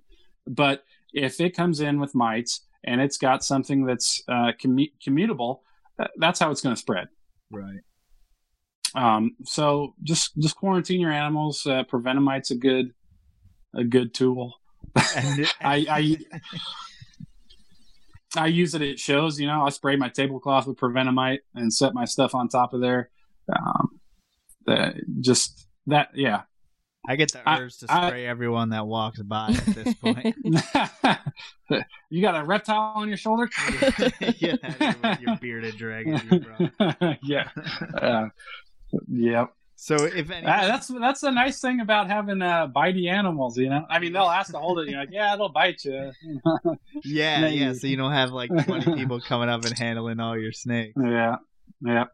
Now, if anyone's looking for good information on how to keep Amazon tree boas, where can they go? I would say, right now, I guess like my main social media is Facebook. And so there's some groups on Facebook that have that sort of carried over some of the members from some of the forums that people have been doing this a long time, and people that kind of lurk in the shadows on these Facebook groups. Amazon Tree Boas group on Facebook, or I'm drawing a total blank on the full names of some of these, like the Corrales, the Corrales groups on Facebook. Any of those, man. Google it. Get on there. That's what he's trying to say. Yeah. No, you asked the question. Use the internet machine. Yeah. Yeah, but see, y'all, you said there aren't a lot of websites currently that have like care sheets on these things. My best advice would be to get in touch with a breeder. Mm-hmm. Get in touch with them, be buddies with them. Talk to them. Most of them are very friendly and will talk to you about reptile shit, because that's what we do. We talk about reptile shit to people who like reptiles. Exactly. I mean, most people are glad to talk about that, other than, whatever else we could be talking. Other than you asking about someone else's snake. Oh, yeah. I mean, if you're going to ask the breeder, buy from the breeder first. I mean, it's hey, what do you think about the snake I bought from someone else? Yeah, you're like, oh, it has mites. Now I have to help you treat it with the mites that you got from the other guy. Like, yeah. Yeah, it's again, I encourage you to buy captive born and bred, and then you're right at the source. Right at the source. You say, hey, dude, what's up with this? It's not feeding, like it should be. What can I do? Right. And any breeder that is worth his salt will help you with that, mm-hmm. Especially if you bought an animal from them. And most of the time, they're pretty friendly, even if you haven't bought the animal from them. But especially if you bought the animal from them, they're more than willing to give you help, in my experience. Absolutely. So if anyone wants to get in touch with you, how can they get in touch with you? I have a website that I try to keep current. I do a bad job at that sometimes, but it's www.hdarboreal.weebly.com. You can look me up on Facebook. I have an HD Arboreals page and, my personal page, which is Dayton Croydon. So you can look me up on Facebook. Or post on some of these groups on Facebook, and I lurk on them. I give my 2 cents and stuff like that. So I think that's what people need to know about some of the rare species and stuff like that. Like, it's so easy to get in touch with the people who are good at it, because like there's only so many people that are doing it in general. Right. Yeah. So whenever you see someone else interested in something weird, you're like, oh yeah, I like that guy. Like if someone likes Sanzinia, then you're going to help the guy because they know what Sanzinia is, or like, like it's hard to resist the import thing. I get it, because you want to be that person with the next big thing, like people want to be the like, oh fuck, I got the new morph, no one else has this. I have it. I'm the new guy. It brings credit to my name. Mm-hmm. I've got the new thing. But, if you're, and it's hard for me to I'm being a little hypocritical here, because I want to be the best, and I'm not ever satisfied with, the quality of animals that I'm producing or my husbandry. I'm always pushing for better. And I'm always looking for those weird, unusual animals. But I've been doing this for 10 years, I've been doing this I've been producing animals for 10 years. And so I've got some experience, and that's kind of the way to go if you're starting, Pick your own niche and do it that way. Buy the best captive born and bred animals you can, and selectively breed them for what you like. Yeah, that's a great way to end the podcast. Yeah. So, Dayton, thank you so much for being on and talking to us for 2 hours about all types of good stuff. All the confusing nature of ATVs. This was awesome. Thank you guys for having me. It was a pleasure. Anytime. I'm definitely leaving this conversation with more knowledge and more confusion. But, that's the way a lot of them go. Yeah. That's a common thing when you get into... these kinds of animals, especially for some reason, arboreal animals are so difficult. Damn trees, man. Once they get into those trees, they just get all they wacky. Just go crazy. You want to put our stuff out? Yeah, so if you want to get in nope, I don't want to do this right. If you want to get if you want to contact us, We are on Facebook, obviously on YouTube, and on Instagram, Port City Pythons. We have a website, portcitypythons.com. If our snakes ever learn to lock up, we'll have babies this summer on there. And obviously the t-shirts are on there. The Rugrats t-shirt was hard to find for a second, but we made it easier. So order the Rugrats Reptile shirt. New March stuff is online. The Indigo shirt, the Reptile shirt, and the Chondro shirt. If you're into that, calling it old taxonomy, fuck off. Everyone calls it Chondro. Don't buy imported animals, you fucks. Okay. Just kidding. Hey guys, I've got some advice for you. Just some parting advice. Go for it. Be fucking stubborn. If you have trouble with your animals, stick it out. Like, hard work pays off. Absolutely. Just put in the hard work. Don't quit on a project. If you have trouble with a project, just stick it out. I'm so close to getting rid of my fucking hog nose. I swear to God, this is the biggest pain in the ass I've ever had in my life. Yeah, you know how I feel about that. I've been ready to let those go. You're not preaching to the right person. I have no interest in that. That might be the one. I see every project through, but I swear to God, those fucking snow hog nose. That project. I don't know if you ever had those. Real pain in the ass. Nope, I haven't. Been feeding tuna scent for fucking 2 years. Tuna scent? Yeah, it needs to be sent. Nice. It needs to be washed off with dish soap and then dipped in fucking tuna and then fed to the snake because, that's what they do. So I'm seeing that through. Okay. Don't worry. But man, thank you so much for being on and for being cool, and we'll have to talk to you about shit in the future. Awesome. Thank you guys. You guys have been awesome. Feel free to contact me anytime you guys want about Absolutely. anything. Cool. I might want to see that emerald clutch, and we may have to do something about that if you end up litter. Sorry, boa people. Holy fuck. Oh, yeah. Litter. Hey, let me know if you want some tree boas. I got a lot of nice ones around here. We only got I point one, you in the right direction. Usually come in twos, so we got to figure Exactly. out what I'm working with. Exactly. Okay. All right. Thanks, Good night. man. Have a good one. Have a good night.